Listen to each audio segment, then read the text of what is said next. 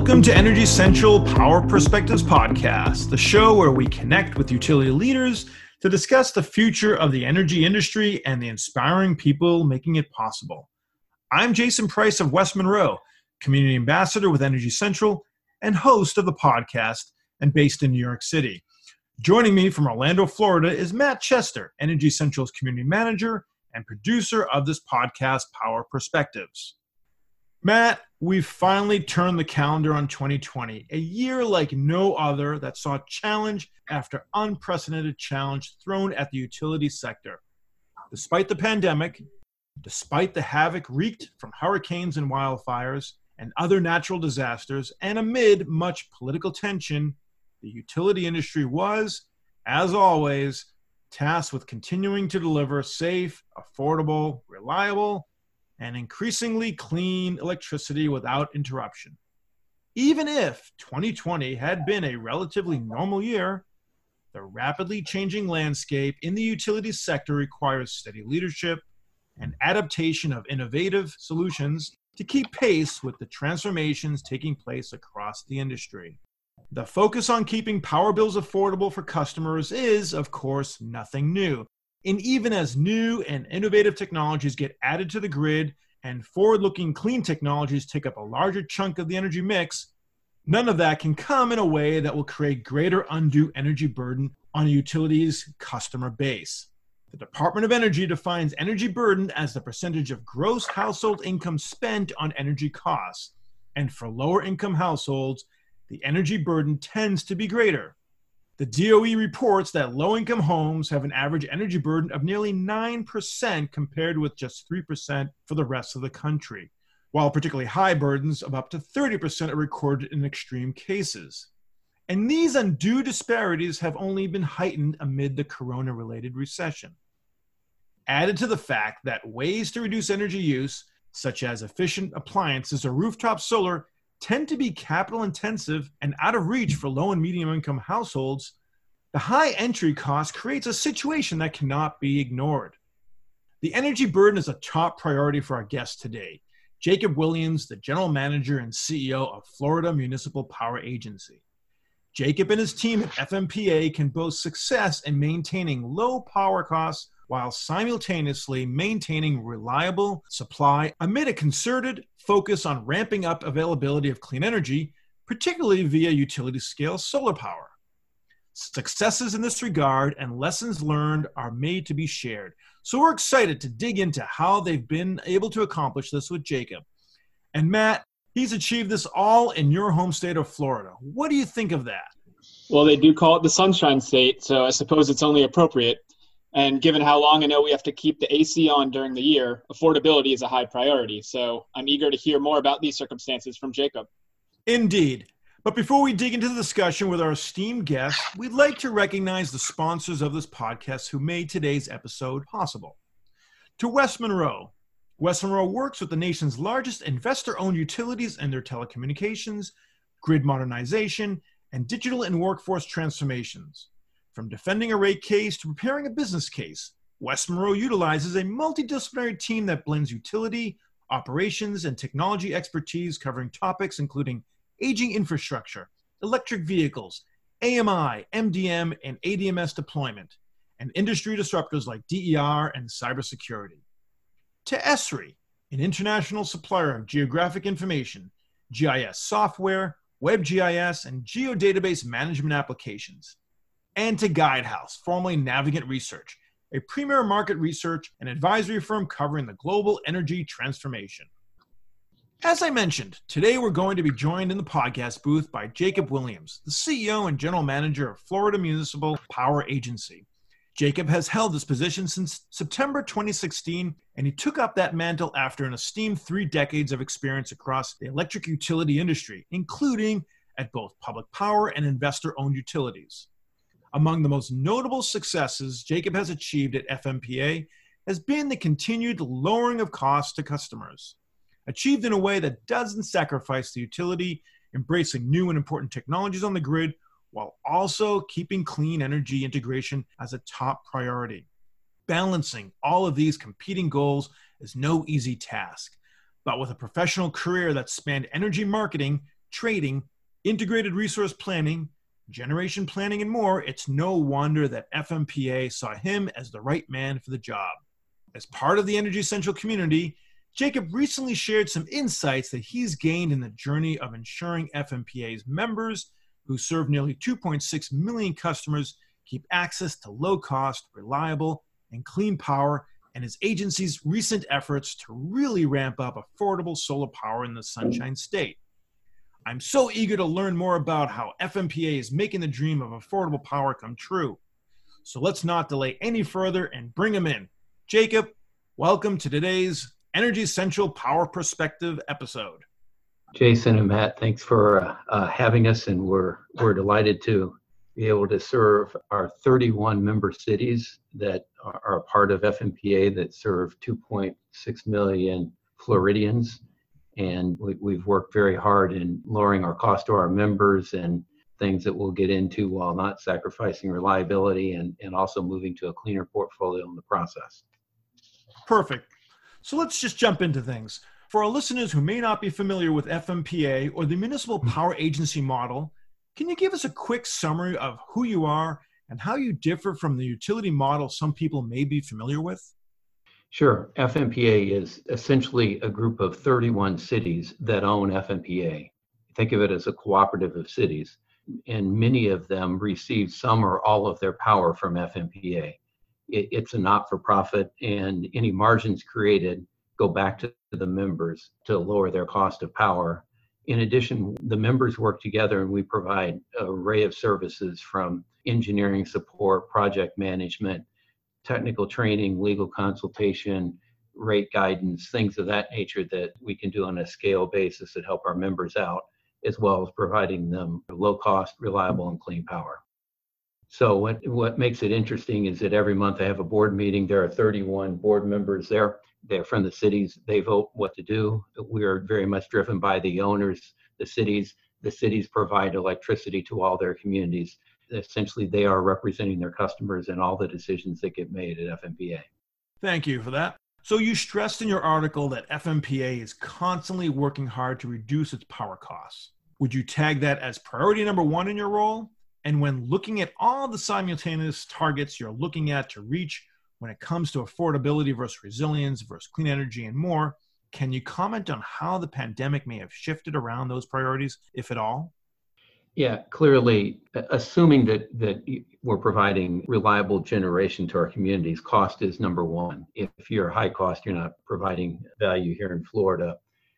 As everyone knows, Floridians use about 25% more electricity than average Americans. They're double what those in California and New York use for electricity. So the price of electricity is very important to our members. So that's number one. And this past year, we were proud through the pandemic that we were able to deliver the lowest cost to our member cities in 16 years. So cost certainly stayed priority all through this. And even more so because in the middle of the pandemic, 23 of our cities lowered their rates by a total of $62 million to their customers for anywhere from 1 to 6 months, right in the heart of the COVID in April, May, June, as a way of recognizing that their customers were needing price breaks as much as they could. So they were grateful to be able to take $62 million off their bills over a period of time to help our customers out. We continued during this time, though, to protect the power plant operators and the employees. We look to protect all of our team members, but in particular during COVID, the key thing early on was to make sure that the group of, call it 8 people at each of our facilities who knows how to run the power plants, that they stayed healthy and available to operate the plants. And we're successful in doing that. The final thing is through all this, we were able to grow our clean portfolio because we added 150 megawatts of 2 large-scale solar projects, came online on time in June. So in the heart of the pandemic, we were able to provide even cleaner power to our member cities. Can you talk a bit more about how FMPA balances the goals of affordability, reliability, and sustainability in its power supply, given that these can sometimes be in direct competition with each other? I mean, customers demand the lights stay on and they're pushing for more renewable energy, but they don't necessarily want to pay more. So how do you address these concerns with customers? Well, early when got here in 2016 and early 2017, there was a big member survey of 300 to 600 customers, and I think it was 11 communities, member cities, and asked them those kinds of questions. How would they like to balance it out? And two key questions came out of it. Number one was how many wanted cleaner power, and the answer was 70%. The second key question, though, was how many were willing to pay more for cleaner power? And that was roughly 10% to pay anything significant more for that.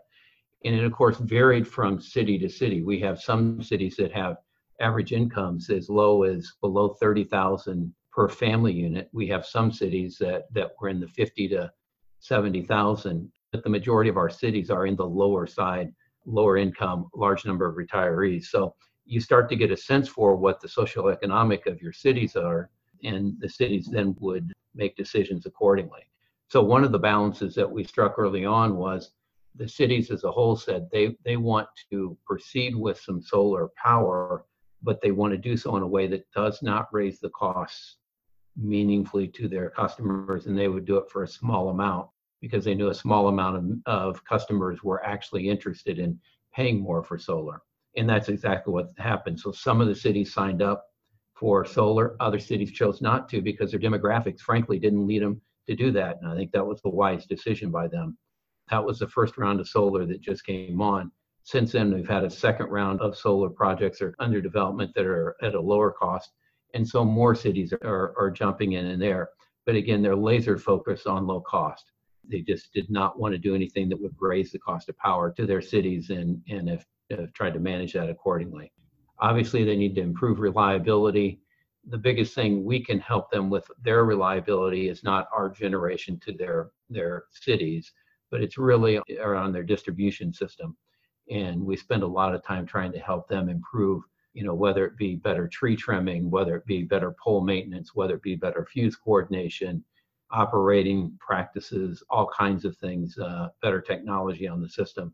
So we're helping them in that line, and some cities have more capital budget and more budget to spend on that than others, and we have to take each one where they're at and overall move them forward as best we can. Jacob, I'm interested, you mentioned the customer survey you did and kind of the varying results that you saw potentially by communities' income levels, but were there other characteristics of customers that impacted what they were looking for, whether it was solar or other changes, something like residential versus industrial customers, or somewhat different geographies within the region, or other factors like that? Well, obviously, Matthew, here in Florida, there isn't what I would call a lot of industry in Florida. There are big storage facilities, but most of it's either commercial or residential. Most of our member cities, there are a few of them that have some major retailers that have national footprints, but some of our member cities have relatively limited amount of that. And so who are the corporate buyers who are pushing for solar? And in those cases, our members are trying to work with them to provide 100% solar to those facilities via large-scale solar, which we'll talk about. But many of them were basically very much residential driven, with the exception of maybe their own city facilities. So in the case of one of our communities, they chose to have 100% of their city facilities now powered by solar, effectively the same amount of kilowatt hours powered by solar that is bought through the electric utility and delivered to their accounts. Geography a little different. In Key West, you could do solar down at Key West. Unfortunately, it's $1 million an acre for property down there. So no one is going to be putting any meaningful solar down in Key West. And so they were very naturally saying, we'd be happy to get involved in a large scale, low cost utility scale project in the middle of Central Florida, ship the power down there, let them own a piece of that and bring it down there, because putting solar panels in Key West just is not a wise use of land down there. Let's dig into the solar topic a bit more. So FMPA and 16 other Florida municipal utilities have created what's called the Florida Municipal Solar Project. Can you tell us about this initiative and how that collective action is perhaps able to reach greater accomplishments than the sum of its pieces? Sure. The Municipal Solar Power Project ended up being done in two phases. The initial phase was 225 megawatts of projects that was committed to 75 megawatts apiece. The reason 75 megawatts apiece is because in Florida, there's a siting rule that basically everything 74.5 and below has a much easier siting than larger. So in Florida, you're going to see 75 megawatt plants all over the place or sites all over the place. But we had 3 of them contracted for. 2 of them came online. I think we contracted for them in late 17, early 18, and then they came online in June of 2020, 2 of the 3 sites. The third site got delayed to 2023. After we started the first set of sites forward, then another 2 sites was selected. And so now we're going to have another 150 coming online in 2023 along with that third site. So all in all, that takes us up 375 megawatts of solar that's coming into being as a result of the Florida Municipal Solar Project. How that was accomplished is no single utility could do this on their own. The utility scale projects are a third to a fifth the cost of rooftop solar and even local solar projects. You need a square mile essentially for every site. And so when these communities looked at what's the best value for my property in my city limits, was it to take a square mile worth of land and turn it into a solar field? Or was it to actually work together with all the other 15 or 16 cities and have places out in literally the middle of nowhere and then bring the power in from those sites? And that is how we negotiated together for those projects. And we led all those negotiations and very streamlined process to make that happen. And that way it preserves the value of the land in and around the city areas. That, as we all know in Florida, there's so many people moving to Florida that all of our communities are seeing growth in new people showing up and developments around the edges. And many of our communities don't want to give that land up for a solar facility, which doesn't have nearly the taxing impact, the economic impact that housing would have in that area. So you're coming from the unique position of a municipal power agency, so you may not have the resources or freedom to pursue the same type of large-scale investment projects that your peers and investor-owned utilities can. Whether the goal is for reducing costs, increasing renewables, or providing other benefits to customers. So do you think this hampers your efforts to truly dive into clean energy and utility-scale solar in any other way? Or since you are smaller scale, do you find yourself having opportunities to try out new things that the bigger players perhaps cannot? Yeah, it's an interesting question. In individual municipal, many of them would struggle in doing projects like this. They don't have the scale. They may have limited resources financially, limited analytical people skills to do that. Through the Joint Action Agency, through the Municipal Power Agency, 31 cities or some subset of them can band together and those resources can be brought to place. You think about it, the Florida municipals provide 15% of all the electricity in the state of Florida. Given the size, that's quite a scope that you can work with. So the other piece of it is the renewable projects. As we said, they're 75 megawatts in size, each site. That's a lot different than doing a 300 to 600 megawatt state-of-the-art combined cycle plant. And so it works in the scale that we're talking about. And then finally, each member city can then select how much they want of a piece of a project. So someone says, hey, I want 3 megawatts. Someone says, I want 30. Someone says, I want 5. Someone says, I want none. That's all allowable and they can work together in as long as we add it all up to get a project in place. And so far, we haven't had a problem. We started assuming we'd do one 75 megawatt project and we had enough interest for 3 in round 1. Then we went back out for another 75 and we ended up with 2 sites, 150. So our team that was working with our members, headed up by Susan Schuman, it was surprised, kept coming back more and more and more interested in all kinds of things that was going on, that certain cities wanted more and more. And so we could meet their needs while other cities said, cost is most important. We don't want any. So truly, I think we have a little bit of flexibility. If you're under utility rate structure to an IOU or that, it's a common rate to everybody. So you're paying for your share of that cost of a project, whether or not you want it or not. So we probably have a little more flexibility in that respect. Interesting. And bring it back to affordability and benefit to customers, what impacts would ratepayers notice with this effort? Well, so for the cities that are taking some power off this, it's a very small impact. I mean, well under 1% increase in their bill from their participation in it. For other cities, there's no impact. And so that's so far the scale. For individual customers in some of our cities who have said, if you as a customer, let's say the city of Kissimmee, they're taking 100% of their electricity for the city facilities from the solar project. Well, they're probably going to pay upwards of 10% more for their electricity, but they've chosen to be 100% renewable, so to speak. And so, you could pay 10% more if you want to go 100% solar. For an average customer who's not wanting to do anything more, it's a very small to no impact. In some cities, there's zero impact. So it's allowed entities to decide who should get solar, which cities would want to, and try not to pass along to customers who don't want to pay more for their electricity. It's been a nice feature.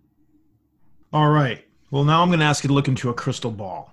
The past 10 years have been quite busy for the advancement of solar, both in terms of technology advancement and installations, making much more inroads across the industry. So by the end of the next decade, Jacob, where do you see solar going? How will it benefit and not be a burden to the ratepayers who need affordable energy? And what role will FMPA play in that affordable solar future? Well, I think before you step forward, you got to ask a question. We started, call it 2015, with no solar in the state of Florida, even though it's quote unquote the sunshine state, as Matthew noted. Our solar is extremely different than the solar profile of the West. We have 20-25% less solar energy availability per day than does Arizona, because for those who've come to Florida, it's great in February and March, sunny days most of the time, but throughout the summer, we have cloud cover coming in every afternoon and thunderstorms all over the place. So our solar is not only spotty day to day, it's spotty in a 15-minute cycles. And so we're going to grow solar in the state. We're going to go from 0 in the state to probably 7,000 megawatts in 2025, maybe 10,000 to 12,000 megawatts overall in the state by 2030, just rough numbers. That is going to be a huge impact on the system and potential of massive swings of a single resource of power given the weather patterns every day. So we're going to grow solar, there's no doubt about that, but it is going to create a major set of operational concerns that are going to have to be managed and managed well. And it will either lead to a lot more gas generation being available at a heartbeat notice to run, and a lot of it spinning and sitting on the sideline, or if cost-effective batteries becomes a key player. Unfortunately, right now, the battery technology's cost and effectiveness are not nearly what it needs to be at a large-scale power installation to run a whole state. The lithium-ion, we're going to need to jump from lithium-ion to a better technology for both cost and performance. Lithium-ion is great for cars, great for your phones, not great on a large scale utility operation where your costs are important. If you want to do a demonstration, a lot of demonstration projects that use it. So we've got a few things to do. One, we're going to grow solar, tons of utility scale sites will come online. And then it's a matter of the generation that's out there is going to operate with a lot of wild swings it's not used to, unless, of course, the battery technology gets cost effective and helps meet those needs. So that's a challenge. And our operators that run the grid here in Florida, we're a peninsula state, we can't rely on the rest of the country for power. We can't, like California, where you can pull power from the north or from the south or from the east. It's Florida, and that's essentially it. We've got a small set of connections to Georgia, but really it's Florida and that's it. So some unique challenges down here as we see the growth over the next 10 years. That's great. Well, this has been a terrific conversation, Jacob, and I want to thank you for sharing your insight with us on today's episode of the podcast. We will stay tuned to see how utility scale solar market continues to evolve. Thank you for joining us today. Thank you, Jason and Matthew. You can always reach Jacob through the Energy Central platform or directly with FMPA, where he welcomes your questions and comments. Once again, I'm your host, Jason Price. Plug in and stay fully charged in the discussion by hopping into the community at energycentral.com. See you next time at the Energy Central Power Perspectives podcast.